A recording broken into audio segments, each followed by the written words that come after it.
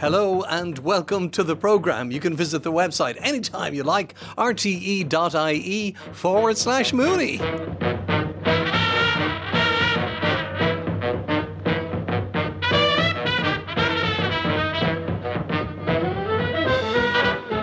Another very busy programme ahead of us on this Monday night. I hope you all had a nice, long, relaxing and refreshing weekend. I hope you did. In studio with me tonight, Éanna at his home in Malahide, Richard Collins, and soon will be joined from his home in County Wicklow by Niall Hatch. But first, here's a voice I'm sure you'll all be familiar with. It's the former British Prime Minister, Boris Johnson. Yesterday I went, as we all must, to Peppa Pig World. I don't know if you've been to Peppa Pig World. Hands up anyone who's been to Peppa Pig World? Not enough. It's fantastic. I was a bit hazy what I would find at Peppa Pig World, but I loved it. And Peppa Pig World is very much my kind of place. It has very safe streets. Boris Johnson talking about the time he went to Peppa Pig World when he couldn't find his place in the script. Do you remember that? Anyway, Éanna, you want to talk about Boris Johnson, but it's not pigs, it's newts. What's going on in the world of newts and Boris Johnson? Well, nothing much really, only gossips in the papers, but poor old Boris Johnson cannot build his enormous swimming pool because it is the habitat of the warty newt, also known as the great crested The warty newt? Yeah, because it's warty skin, that's why. It's not a smooth newt. We have the smooth newt in Ireland. We don't have this warty one. But they have 3 species of newt in Britain. They have the smooth newt, the palmated newt, and this great crested newt, which is also called the warty newt. And this particular third newt I've named is the one that's protected under British law. The other 2 are not, whereas in Ireland our smooth newt is protected under the Wildlife Act. So anyway, Boris cannot build his swimming pool because he has to get permission to do it, and he can't get permission because he will disrupt the habitat of the crested newt. And he's absolutely flithered and mad, as all these rich people are when they can't get their way and have to make way for creepy crawlies. And particularly because when he was Prime Minister, or wherever he was complaining about the slow pace of things, because there were newt counting exercises holding up everything. Shades of, swans and snails are holding up development, as Bertie Ahern famously said once. Anyway, it's come back to bite him. The newts are holding up his swimming pool as well. But of course it draws attention to newts. Absolutely, indeed. Newts are amphibians, and in Britain this particular one is locally in ponds, and it spends a lot of time in water. Our newt, the smooth newt, goes to lay the eggs in the water and spends the rest of the time on land. But this great crested newt in Britain needs the ponds for a longer time, and it is protected under their own act. He can't even blame the EU for this. This is his own Wildlife Act in Britain, in fact. So anyway, we all have. Why don't we have the great crested newt here, though? Why have we only got the smooth newt? Well, because that's all that ever came. I mean, we got our species after the Ice Age, and because we are an island off the mainland of Europe, we have fewer species than Britain has, which in turn has fewer species than mainland Europe has. It's a matter of how long it took each one to get to there. So the only one we have is the smooth newt, which is widespread enough in Ireland, in fact. Well, we're going to be talking soon enough about a species that's arrived here in recent years. Richard, what do you think about this? Well, I think it's very intriguing. The newt is a funny character. This fellow, he likes stagnant water. Well, not stagnant in the sense that it's stinking, but stationary water with no fish. And with lots of plants in it, of course. He's a plant eater and so on. And she wraps up her eggs in leaves, water leaves. And that's a very rare habitat. It's interesting that poor old Johnson managed to pick a place that happened to have such a pond. But I must say, I'm on the side of the newt. I wonder, and I presume the smooth newt here is also declining. The trouble with newts is they're nocturnal and they're self-effacing. You don't see them. They don't have a great public profile. In fact, they have no public profile. No, indeed. People mistake them, in fact, for lizards. They do, or baby crocodiles. I mean, we used to think they were when I was a child. God, you must have been a tiny child, Richard. Well, it's just one of the... They do rather look like crocodiles. Mind you. To a very unpracticed eye. But tell me this, Éanna. Do you think that reducing nitrates, the nitrates directive and fertilisers generally, if we did that, would it benefit the newts? Do you think that's a factor in this? Well, I don't know whether we have figures to say the newts are reducing. It's one of those species we haven't a huge amount of baseline information from. But reducing the nitrates is only going to do good to our water bodies anyway, because the actual nitrates washed off into the water increases the growth rate of algae and plant life, which is bad for light getting through and oxygen levels at night when those plants are not photosynthesizing, only respiring and taking in the oxygen again. It would be a good step all around to have our nitrate levels reduced, and I'm sure that the newts would survive as well too. When you are looking to know whether there's newts or not, the newts don't lay eggs the way the frogs do, which is a big lump of frog spawn, and you can see the frog spawn and you know there's frogs. But the newts do long strings of these and wind them round plants, and they're different, and quite often you don't get newts and frogs in the same pond anyway, because tadpoles tend to eat each other and this sort of thing. Yeah, I think anything that improves the quality of our water bodies is good for wildlife anyway. You mentioned breeding there. They have a very funny way of mating. The male produces a kind of bag of sperm, which she very discreetly drops off in her vicinity, having done great displays in all kinds of things. And then the female then comes around and gathers it up in her cloaca. Now, Richard, you better explain what the cloaca is. Well, the cloaca is the great drain that ran through the centre of Rome. You can still see it, actually. You can see the remains of it in the Forum. Cloaca is the back passage, if you like. The name was transferred then to the animal back passage.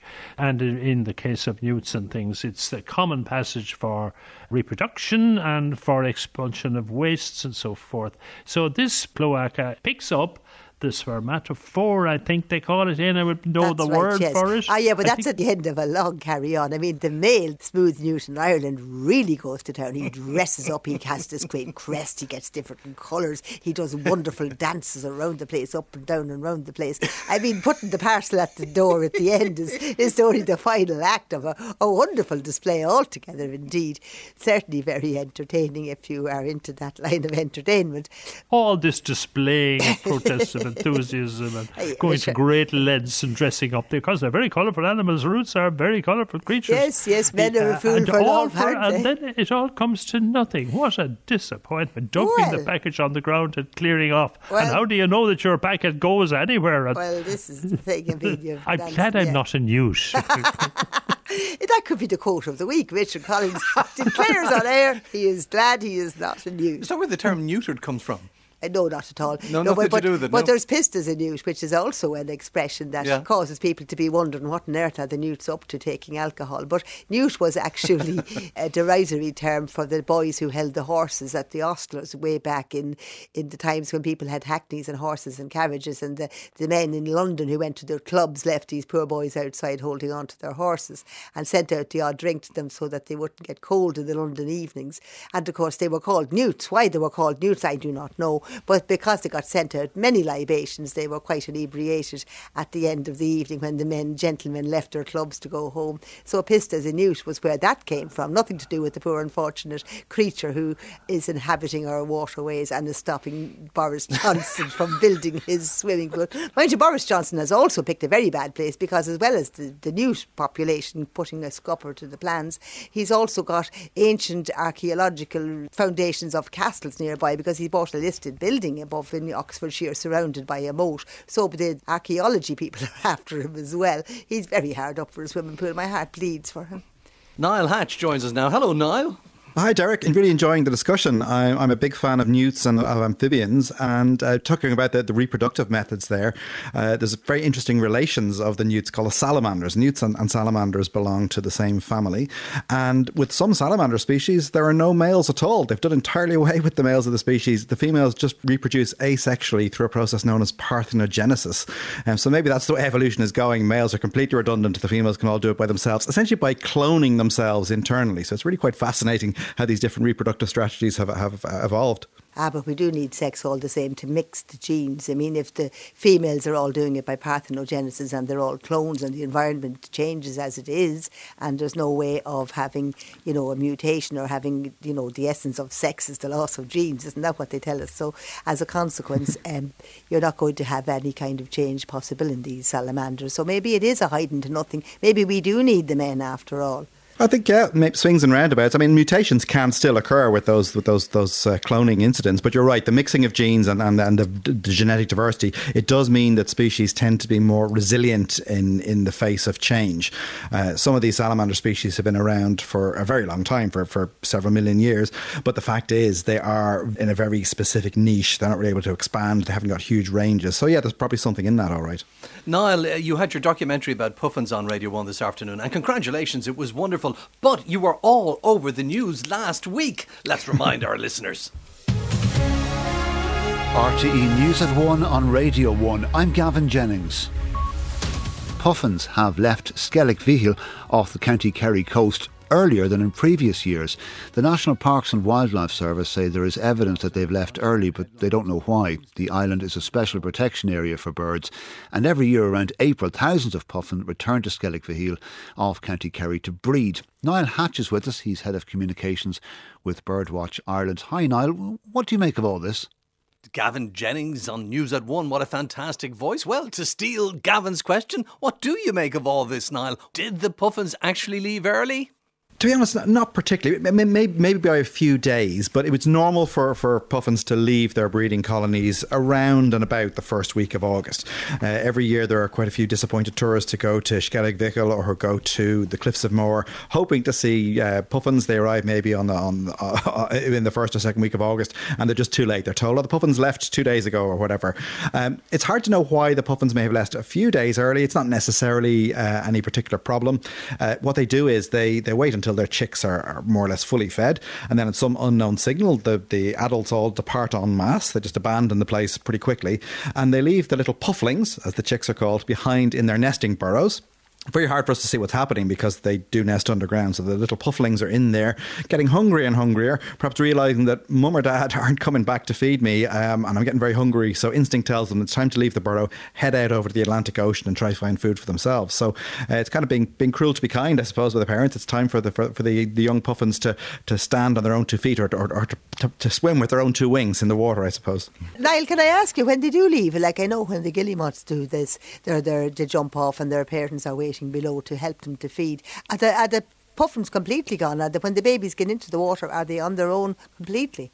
More or less, yes. The parents just completely disappear and go out to sea. What we see with other members of the auk family, because puffins are auks, and the guillemot, and particularly the razorbill are a good example, what happens is dad, so the male, will leave with the chick, leaving mum behind on the nesting ledge. So dad sort of absconds with the youngster, and you have this charming sight of the birds, one big one and one semi-grown one, not as quite as big as its parent, swimming around together in the sea for a while the dad sort of keeps watch on it, and the bird learns how to feed the young chick. With puffins, it's a bit different. They just head out over the open ocean. But to be honest, as we learned in the documentary, there's a lot we still have to learn about puffins. They're very hard birds to track because of this underground nesting habit, at least with the other auks that we have in Ireland, the guillemots and the razorbills, and the black guillemot as well to a lesser extent, because they do nest in cavities. The other 2 nest on cliff ledges, so it's much easier to see what's actually happening, to see how the chicks are developing, to see their behaviour. And then, of course, when these birds go out to sea, what happens with the razorbills and the guillemots, they tend to stay in relatively coastal waters. They can go quite far out to sea, but they tend to remain mostly in inshore waters or just maybe a couple of kilometres out. With the puffins, it's quite different. We know that our puffins generally, actually, some of them head right over to near the coast of Newfoundland almost immediately, spend a bit of time there feeding up, and then head to the middle of the North Atlantic Ocean, where it's pretty much impossible to monitor them, at least visually. There's been some tracking work done and transmitters and geolocators put on some of these birds, but it's actually very hard to work out what they're doing. Well, Niall, as Mark Jessup from UCC, Dr. Mark Jessup, was telling us, Irish puffins seem to make some of the longest journeys of all the puffins in the world. Yes, it's very interesting, isn't it? And we're towards the very southern edge of the distribution of the puffin. So puffins, our Atlantic puffin, because there are 3 other species of puffin in the world, but they're confined to the Pacific. So our Atlantic puffins, they breed from the Arctic Ocean, so the northern coasts and the islands off northern Russia and very north of Scandinavia, down as far south as around Brittany, and then into the New England coast in the United States. The biggest colonies are in Iceland, the big ones in Norway and also in Canada. But in Ireland, we're getting towards the very southern edge of their range. So yes, these birds sometimes do have to travel quite a distance to find food. And the thing is, it's getting more difficult for them. because climate change is having a big impact on the behaviour and the distribution of the small fish that these puffins need to feed on, and crucially that they need to feed to their chicks. Puffins feed on these small fish like sand eels and sprats. And what happens is those fish in turn, they like to feed on plankton, these little microscopic and very small organisms that live in the water. And plankton likes cold water because that has more oxygen in it. So as ocean temperatures warm, what happens is the plankton move further north into the colder water. The small fish follow them. And this can actually take the fish out of range of the puffin nesting burrows. Mm-hmm. So the adults may be able to survive quite well and find enough food for themselves, because puffins can live for 30 years or more. But it could mean that it's no longer viable for them to fly so far, take food back to their chicks, and there could be too long a gap between feeding, and chicks may starve. So puffins are designed to travel long distances, but with climate change, it is making it harder. Getting back is the issue, isn't it, to feed the chicks? Well, anyway, if you'd like to listen to that documentary, if you missed it, it was on RT Radio 1 this afternoon at 3 p.m. Visit our website, rte.ie/Mooney. We were talking about newts, and I was wondering why the great crested newt hadn't made it here to Ireland, and Éanna was explaining, well, one creature that has made it here to Ireland is the rose-ringed parakeet. It's estimated that there are some 12,000 pairs of rose-ringed parakeets breeding in the wild in Britain, and some say they are as ubiquitous as pigeons in some places. This invasive medium-sized parrot species would have either escaped or been released from homes where they were kept as pets. They now present a multifaceted threat to native wildlife, along with the problems of noise in built-up areas. I have to say I like the sound of their squawks, but it is loud.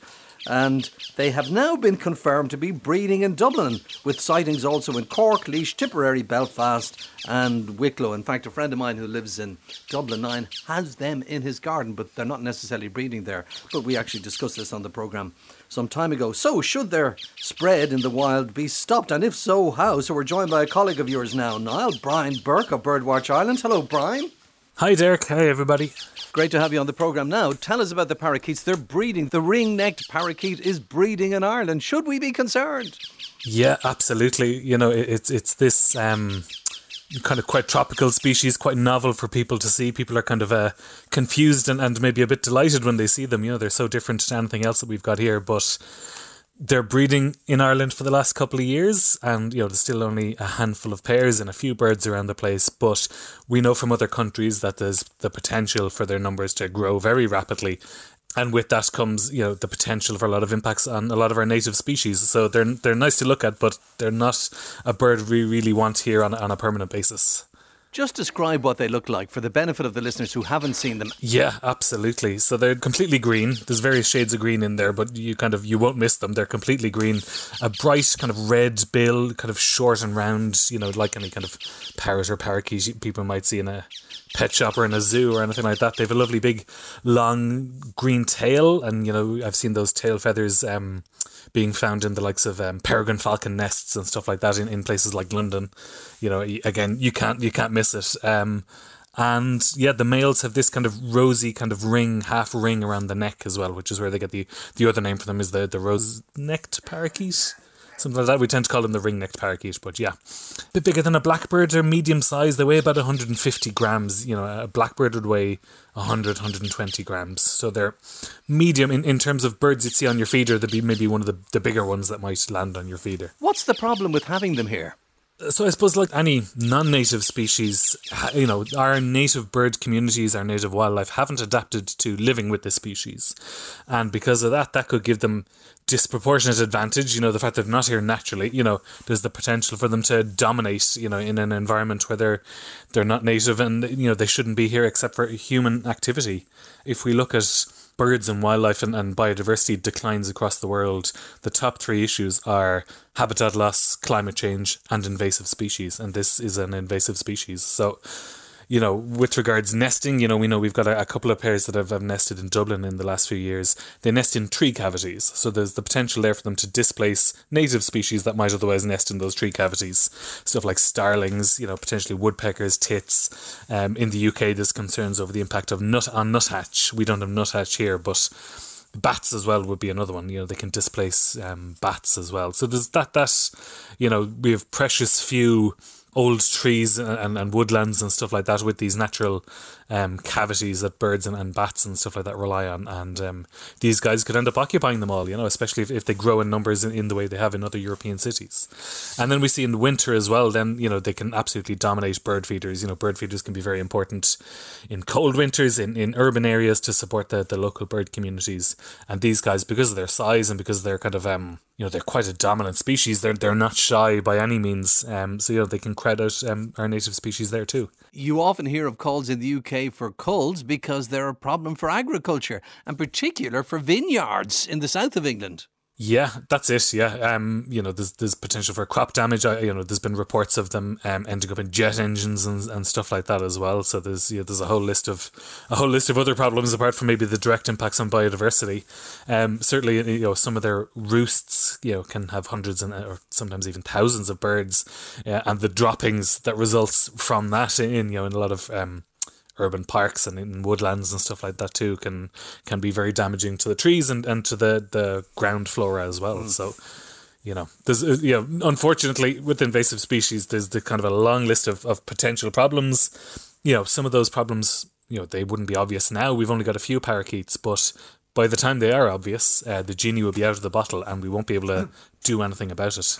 I remember back in the 1990s, I worked for a short time on a programme called Nature Detectives on BBC One television, and I made a report about this particular bird, which was becoming naturalised in Britain from escapees, it was believed, people who had been keeping them as pets, and they got out either deliberately or accidentally, and they start to populate the countryside, and then skip forward 20 years, and myself and Niall put together a series about invasive species for BBC Radio 4, and one of the episodes featured this very same bird, which had now become naturalised and a problem. So, where will it end up here? My question is, where do the ones that are found now in Ireland breeding come from? Because, as I understand it, they originate on the Indian subcontinent.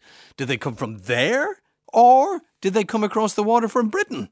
That's a good question, and the answer is we don't know. I would suspect, I think a lot of us would suspect that they're probably from a more local release. They are kept in captivity quite a lot, and all you need is for a couple of birds to escape, at the same time and meet up in a park, and then you've got a problem. There is the potential, we certainly couldn't rule out them having come from the UK. We know their numbers are growing over there, but I suspect it was probably something more local, especially the fact that it's kind of a small number that started out here as well, so that's probably it. And I suppose the ideal solution would be that while there's still only a few birds around, if we can find out where they are and if we can catch them and return them to captivity, I think everybody, the birds and the rest of us would be happy with that solution, But if they're cavity birds, then will they go to nest boxes? Can you get nest boxes for them and have them in nest boxes as such? Or are they colonial breeders? Are they all together? Or are they individual breeders? Or do we know how they breed as such? That's another good question. I think they're kind of semi-colonial in that, they won't be miles away from each other. But certainly we wouldn't be encouraging anyone to put up any nest box for them or to look into that. And if anyone has them in their nest box or hanging around their bird feeders, we need them to let us know. How about you could nab them if you put up a nest box and they took to the nest box? Then you could nab them and put them back into captivity. Very very sneaky. Well, I mean, even with the tree cavities, I think that would be the best most reliable way to catch them would be to have a little drop down door maybe that you pull with a bit of fishing line. Bird goes in and door comes down and. We can kind of extract them safely after that. And attempts have been made and with kind of some success, but it's still kind of an ongoing process. Richard. Can I be devil's advocate to some extent here? We used to talk about the plain people of Ireland. It's not a phrase we use nowadays, but it is true to say that we have the plain birds of Ireland. And as somebody said there now, if the rose-ring parakeet comes, he is exotic. He doesn't fit in. Like the pheasant who came long ago, or was brought in long ago, he is exotic. He doesn't fit the Irish countryside, but he has become respectable. So the issue now is, can this particular bird become respectable? As you say, there's all these negative things about him, but he is a great entertainer. In European cities, you hear very little on birdsong or bird noise. You see very few birds. except for the parakeet. Parakeet, exactly. It's all over the place now. He's a great entertainer, this And it's fellow. gorgeous to look at, Richard. He's absolutely gorgeous to look at. You were asking about somebody, you were mentioning there, Brian, the extent to which he will go to feed. He'll even strip the petals off flowers to suck out the nectar. I mean, he's like a hummingbird in that regard. But he's also, you can teach him to, if in captivity, to speak, mimic you. They're wonderful mimics. I'm always reminded of Andrew Jackson, the American president, whose funeral in 1845, the parrot was there, and all the great and the good were coming in to pay their respects to the president. And the parrot kept mouthing the most awful obscenities in front of everybody, disgracing the family, and he had to be removed from the obsequies. Now, I'm not suggesting that we train these parrots to do the same, but they are very versatile creatures. They have something going for them. Will they become, like the pheasant, respectable citizens? I think I might dispute the respectability of pheasants. I know there's a lot of research being done in the UK, for example, on their impacts. While we've kind of accepted them as part of the countryside, the more we look into it, we can kind of pinpoint maybe the damage that is associated with them. And again, it's the same example where they're taken from one side of the world to the other by humans, dropped into somewhere that they're not familiar with, and that the local wildlife isn't familiar with them, and that rarely ends up well, But, no doubt about it, the parakeets are very impressive birds. They're very adaptable birds. It's not their fault that they're here, like so many other things. It's the fault of people, but it's just, I think it's a risk we can't afford. And, I think maybe that is very telling, that if you go to some other European cities and all you can hear is parakeets, that's not the way it should be, So that's maybe hinting at some of the impacts they've had. Some people get annoyed maybe with a lot of starlings and stuff like that on their feeders in the winter, and they can be quite noisy and quite numerous at times as well. But that's a species that at European level is under quite a bit of pressure, and I think that's maybe one species that the parakeets, could impact in a number of ways, between competing for nest sites and competing for food and stuff like that as well. But you're hardly calling for a cull, are you? You mean you wouldn't kill a bird, would you? What time does this go out at? We're at the situation, we're at the stage now where we know that there's only a few pairs, there's only a few birds, and if we can get enough information from enough people across the country about where and when they're seeing these birds, there's potential, to react, to hopefully bring them back into captivity. And as I said, so do you want people to contact you and tell you then? Is that the case? Yes, if anyone sees it, or if anyone has seen one, the last week, the last month, the last 6 months, and any time of the year, if you see one, if you go to the National Biodiversity Data Centre website, and there's a special page there to log any sightings, and it just means we can keep up to date with their spread, with their movements, and hopefully we can, as I said, come up with this happy ending where we can catch them, we can bring them into captivity, and then we won't be seeing the impacts that they've had in other countries. I want to ask you one thing, Brian. Is it a crime to release something that has the potential to be an invasive species? So if you're sick of your parakeet screeching around your house and you let it out, is this actually a crime or just bad practice? I mean, can we get at the people who be letting them go? You definitely can't release species with invasive potential like that at all. And I think even in the UK there's, and we would have it here as well, where, like Richard, I'm a trained and licensed bird ringer. If I was to capture one of these birds, I couldn't just let it go again. I would have to hold on to it, and I'd have to contact the relevant authorities, because by catching it and letting it go again, I am releasing a bird with invasive potential, and you just can't do that because we've seen time and time again, whether it's mink or whether it's parakeets or something like that, the impacts can be huge, can be very costly, and things might get to a stage very quickly where you can't undo them, But there's no punishment for people who do it. It's just very bold of them and very naughty. Yeah, well, that's another issue too, and it can be very hard to prove that someone intentionally let out something like a parakeet rather than it having escaped when you're opening the cage door or something like that. But I suppose it's one of those things people should be very mindful, whether it's a parakeet or there's plenty of tortoises and stuff like that in ponds in Dublin, but you really can't let animals and birds that are not native to Ireland out like that, because potential for huge amount of damage.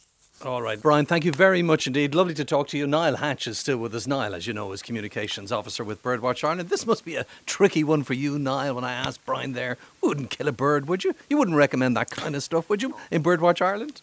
Well, the thing is, we're at a stage with these parakeets where this can be nipped in the bud. Nobody wants to see these birds being harmed, and it's actually better for them in captivity. Parrots can be very long-lived birds, and the climate here, although, as Brian was saying, they can survive pretty well in an Irish environment, it's still not the optimum conditions for them. We know from studies that have been done in places like Germany, for example, that the same species, the rose-ringed parakeet, that they're in the wild there, their lifespans are much shorter. Many of them end up missing toes because of frostbite. So they're not so well adapted to our environments as they are to their native range in Asia. For their benefit, not for our benefit. Well, no, I think it's for everyone's benefit. I think that the best thing for everybody, including our native wildlife and us humans, and for the parakeets, is for them to be returned to captivity. As Brian said, before the genie is out of the bottle. That's a very good way to put it. And the thing is that they are beautiful birds. Absolutely stunning, but the fact is that they do displace native species. They do pose threats to agriculture and to fruit orchards and so on. But also, they can become a really quite overwhelming pest. I mean, you may recall, Derek, you will recall, you and I were in Rome last year, and we were in one of the parks there, beautiful place. Coming towards sunset, the sheer noise of thousands of these parakeets flying overhead was absolutely deafening. And this is something that I think I liked it. What's wrong with me? And I love the colour of them. I think they're just a beautiful bird to look at, as I was saying, the land puffin, if you like. Oh, there's no denying that. They are absolutely beautiful. But the fact is that they're not a native part of our environment. And when we see these species coming in, they can have detrimental effects. And all of those effects are unknown. Across, because my mate who has them up in Dublin 9 in his garden visiting, they're not living there, he loves to see them. He said, God, there's a bird coming in, it's fabulous. And I went out to have a look, and I said, sure enough, it is. But it probably shouldn't be here. Well, if I had one in my own garden, I would certainly be watching it. They're absolutely stunning bird. But the fact of it is that they will cause problems for our native wildlife. There's certain species, as Brian was saying, like our bats, like the starlings. A bird called the stock dove is another one that's impacted quite badly by them, and that's a declining species in Ireland. They're quite bullying, they're gregarious, they can force these other creatures out of their nesting and roosting cavities, and this can lead to further declines. And when you couple that with things like climate change and landscape change, habitat loss, all of these things, it's yet another straw on the camel's back of biodiversity loss. So the fact is that these non-native species coming in, where they also don't have any really natural predators. I mean, obviously birds like sparrowhawks and peregrine falcons might catch a couple of them, but they're not going to have any meaningful effect on the overall population. And I think that if you asked biologists and wildlife conservationists and government agencies and farmers in many other European countries, including in southern England where the species is so prevalent, including in cities like Amsterdam, in Brussels, in Nice, in Barcelona, in Madrid, in Rome, where these species have really taken hold, if they could turn back the clock and catch those early few pioneers before the species took hold, they would absolutely jump at the chance, because it could end up costing millions or even billions of euros to control this population and this problem in the future, to mitigate against the effects on problems for agriculture, on biodiversity loss and so on. Whereas for very small initial outlay, with no harm coming to these birds, the problem could be nipped in the bud here and now. And I think that this is something that I really think the state should take on. I agree with you, but so you catch these birds that are there in the wild now, and then what do you do with them? Do you put them in a cage and sell them to somebody and say, keep this in your house? Whatever you do, don't open the window.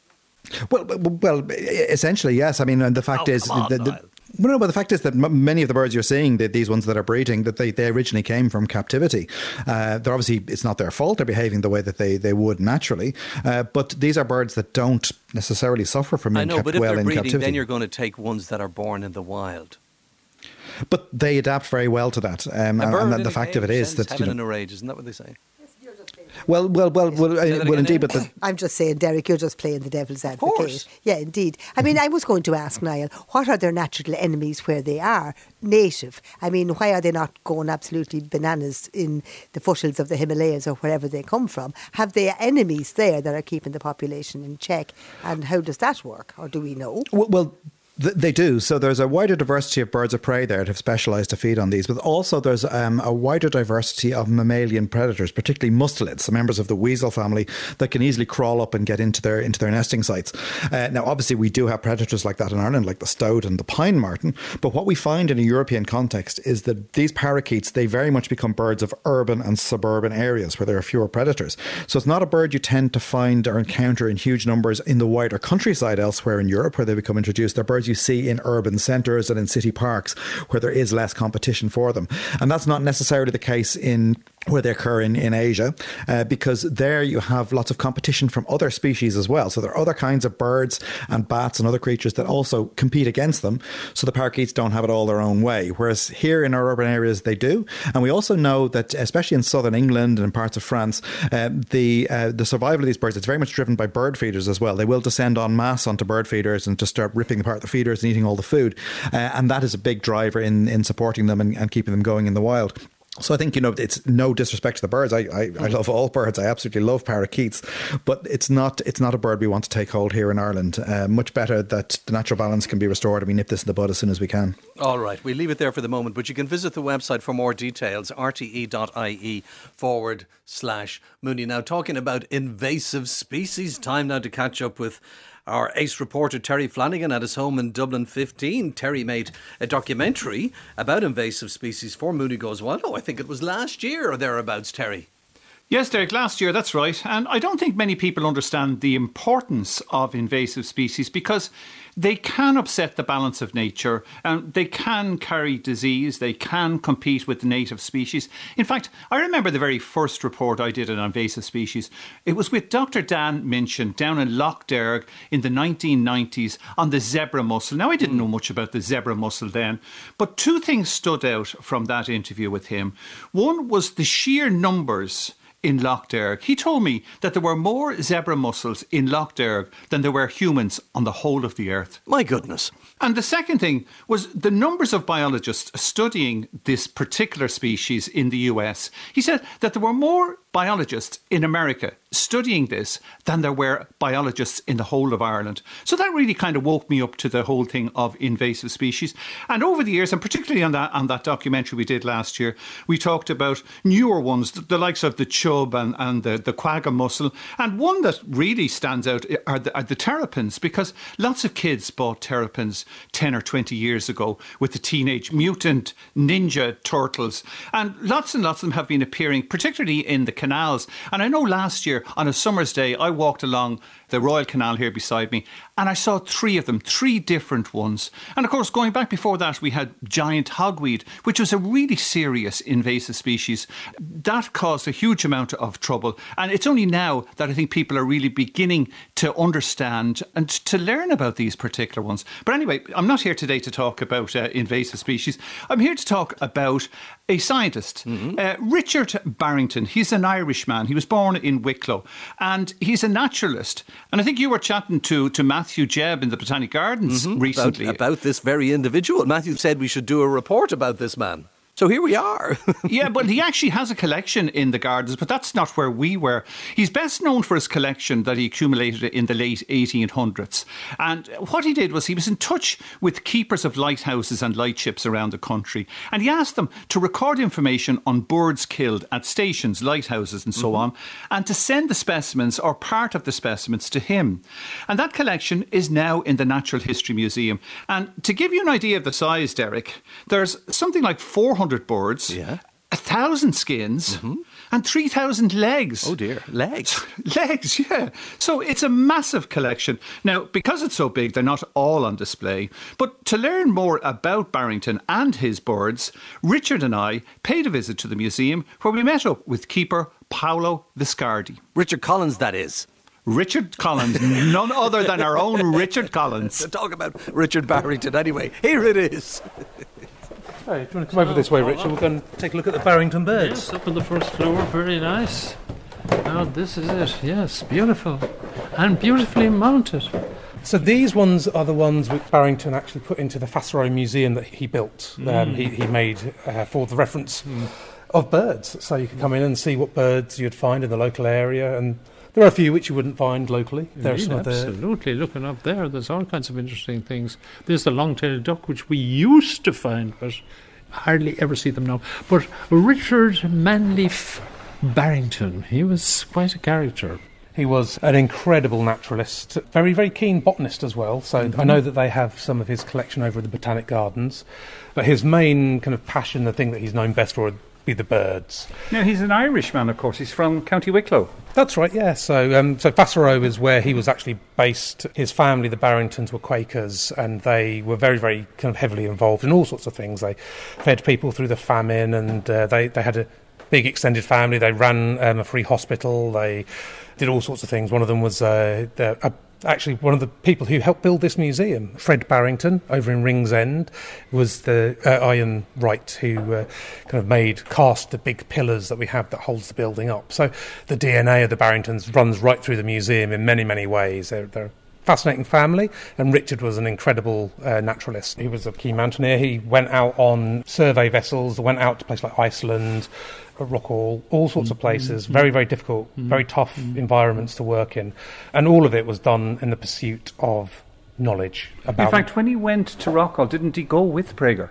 Yes, yeah. As part of that, there was an expedition that went out there, and the idea was to set up a weather station on the rock and to survey the birds, but the sea conditions were too rough, they couldn't land, and so they had to basically survey from the vessel, and they weren't able to put in a weather station.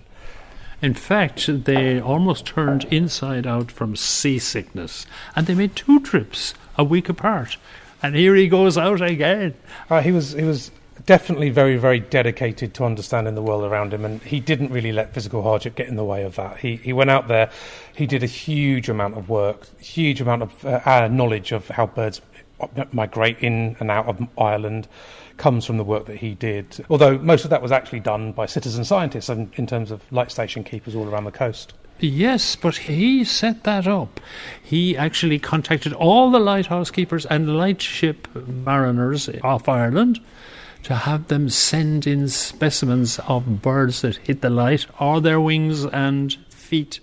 Tell us a bit about that. You must have a collection of wings and feet somewhere. There were thousands of them sent in. Yeah, so there are over 3,000 wings and legs. So they were sent in little envelopes. I think the preparation of them might leave a little bit to be desired, but it's a lot better than sending a whole bird in the post. Because effectively, as I say, this is a citizen science kind of exercise. The idea is that people all around the coast of Ireland, these light station keepers, would find dead birds because they would fly into the light stations. They'd fly into the lights of the houses, of the lighthouse of the light ships, die, and then they'd be collected. And sometimes there'd be huge numbers during the migration season.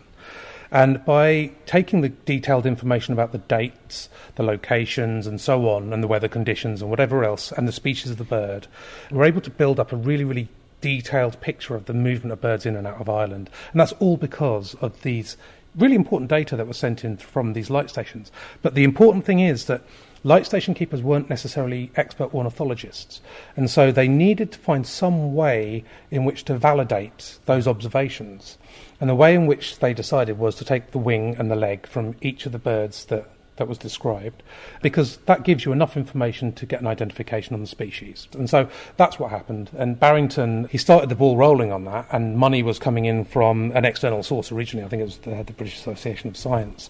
But that kind of dried up fairly quickly, just as the ball was really starting to roll properly on the project. And so he funded it himself, actually, out of his own pocket, which is, when you consider thousands of effectively prepaid envelopes being sent out all around the country, and being sent back to him with specimens in, that would be a fairly expensive undertaking to take on yourself. So these specimens here in front of us now, many of them would have collided with lights in the past. Now, what would happen? You're out in the Tusker or something like that, and a bird collides with the light, and you find it, and it's very stormy for several days, and it's gone manky, and there's no fridges. You'd put it in a parcel, and you would eventually they'd take it ashore and post it in Wexford, and it would even more manky. It would arrive up here at the museum, and somebody like you would have to open this, put a clothes peg on the nose or something. Now, what would happen then? Would you consider it for mounting, as they call it, or would you say it's too manky, we won't touch it, even though it's a very strange bird? This is actually a fairly big problem. Once a bird starts to decay a little bit, you can't really mount it properly for taxidermy. It doesn't work. You get something called skin slippage, which means that the feathers start falling out. They get very matted. The skin decomposes. There's fat under the skin as well, and it becomes very acidic because it starts to oxidise, and that literally burns holes in the specimen. So really, unless you freeze it fairly quickly, a bird that strikes a lighthouse these days, you just couldn't preserve. So most of the birds that are mounted by Barrington are actually ones which were shot, because they went out specifically to capture specimens of those birds, and they would come intact. And obviously you'd have to take the skin off, you'd have to take the insides out of the bird. The leg and the wing would be left intact because actually there's very little meat on a bird leg or wing, which is why they were fine to send in the post as they were. And actually, you don't really need to do very much to preserve them for the long term. So the 3,000 or so we've got in our stores, they were never properly taxidermied as such. Literally, they snipped the wing and the leg off, let it dry out a little bit, sent it in the post.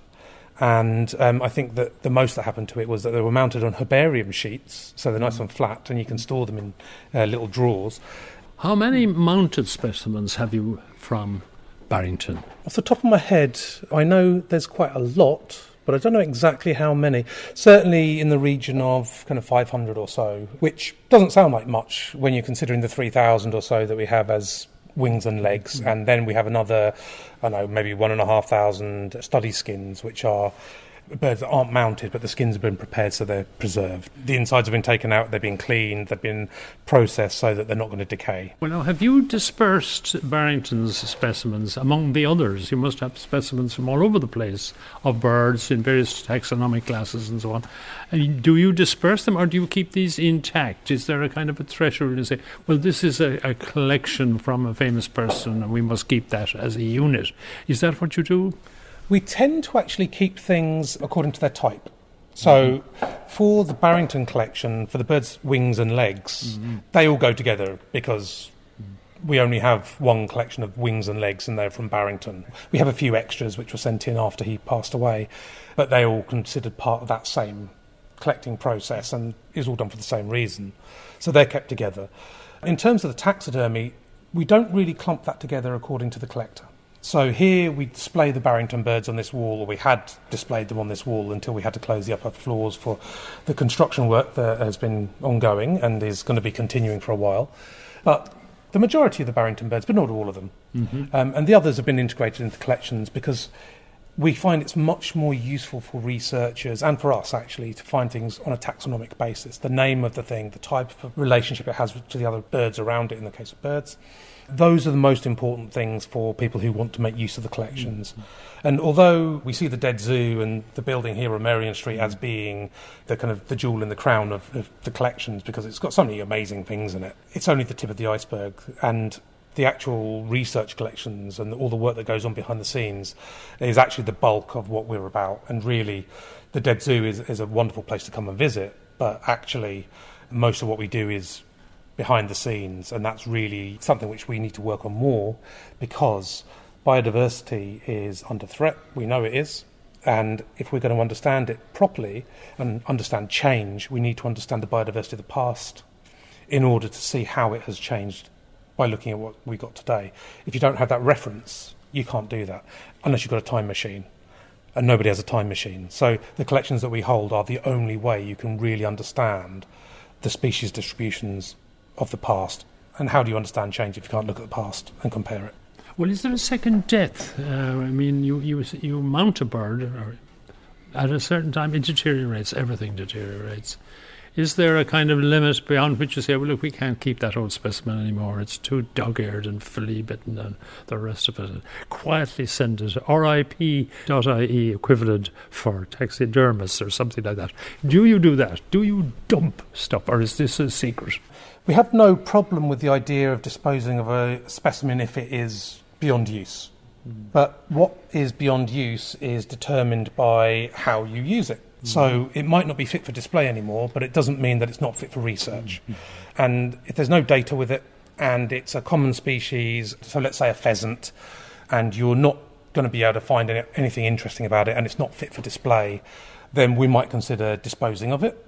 But even then, we would go through a really, really careful procedure where we would see if the handling collection wants to make use of it, or if people want to use it to train up taxidermists to deal with historic taxidermy and work on it.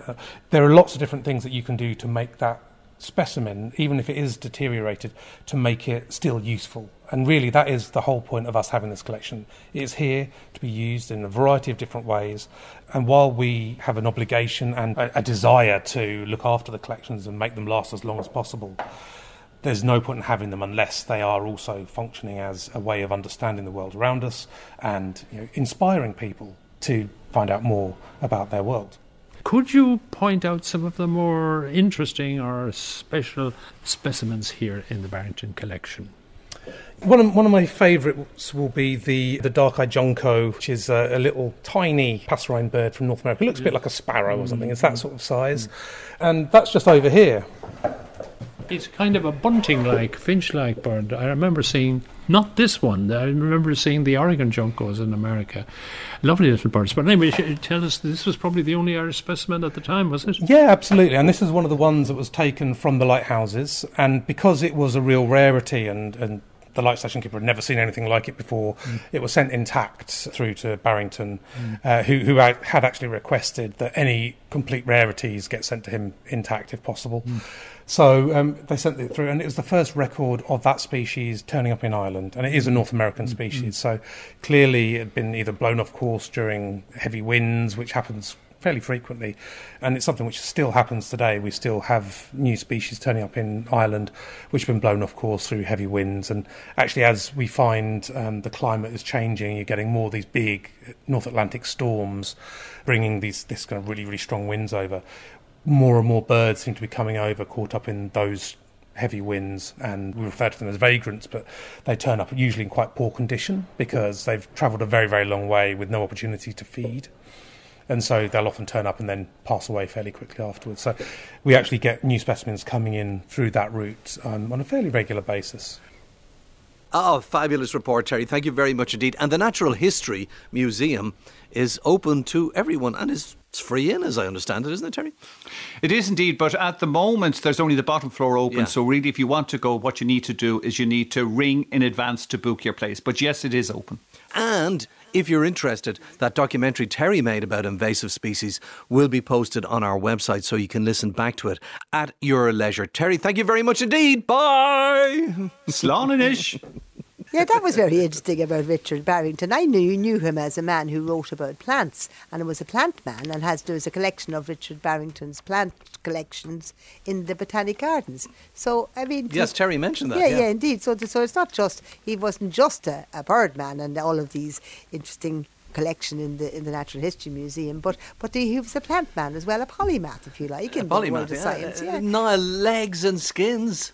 Well, Derek, this great idea of the fact that lighthouses attract in migratory birds and lost vagrant birds was a really genius idea, that by getting lighthouse keepers to send in legs and skins and remains of these birds, Barrington would be able to identify what was turning up when, what movements were happening.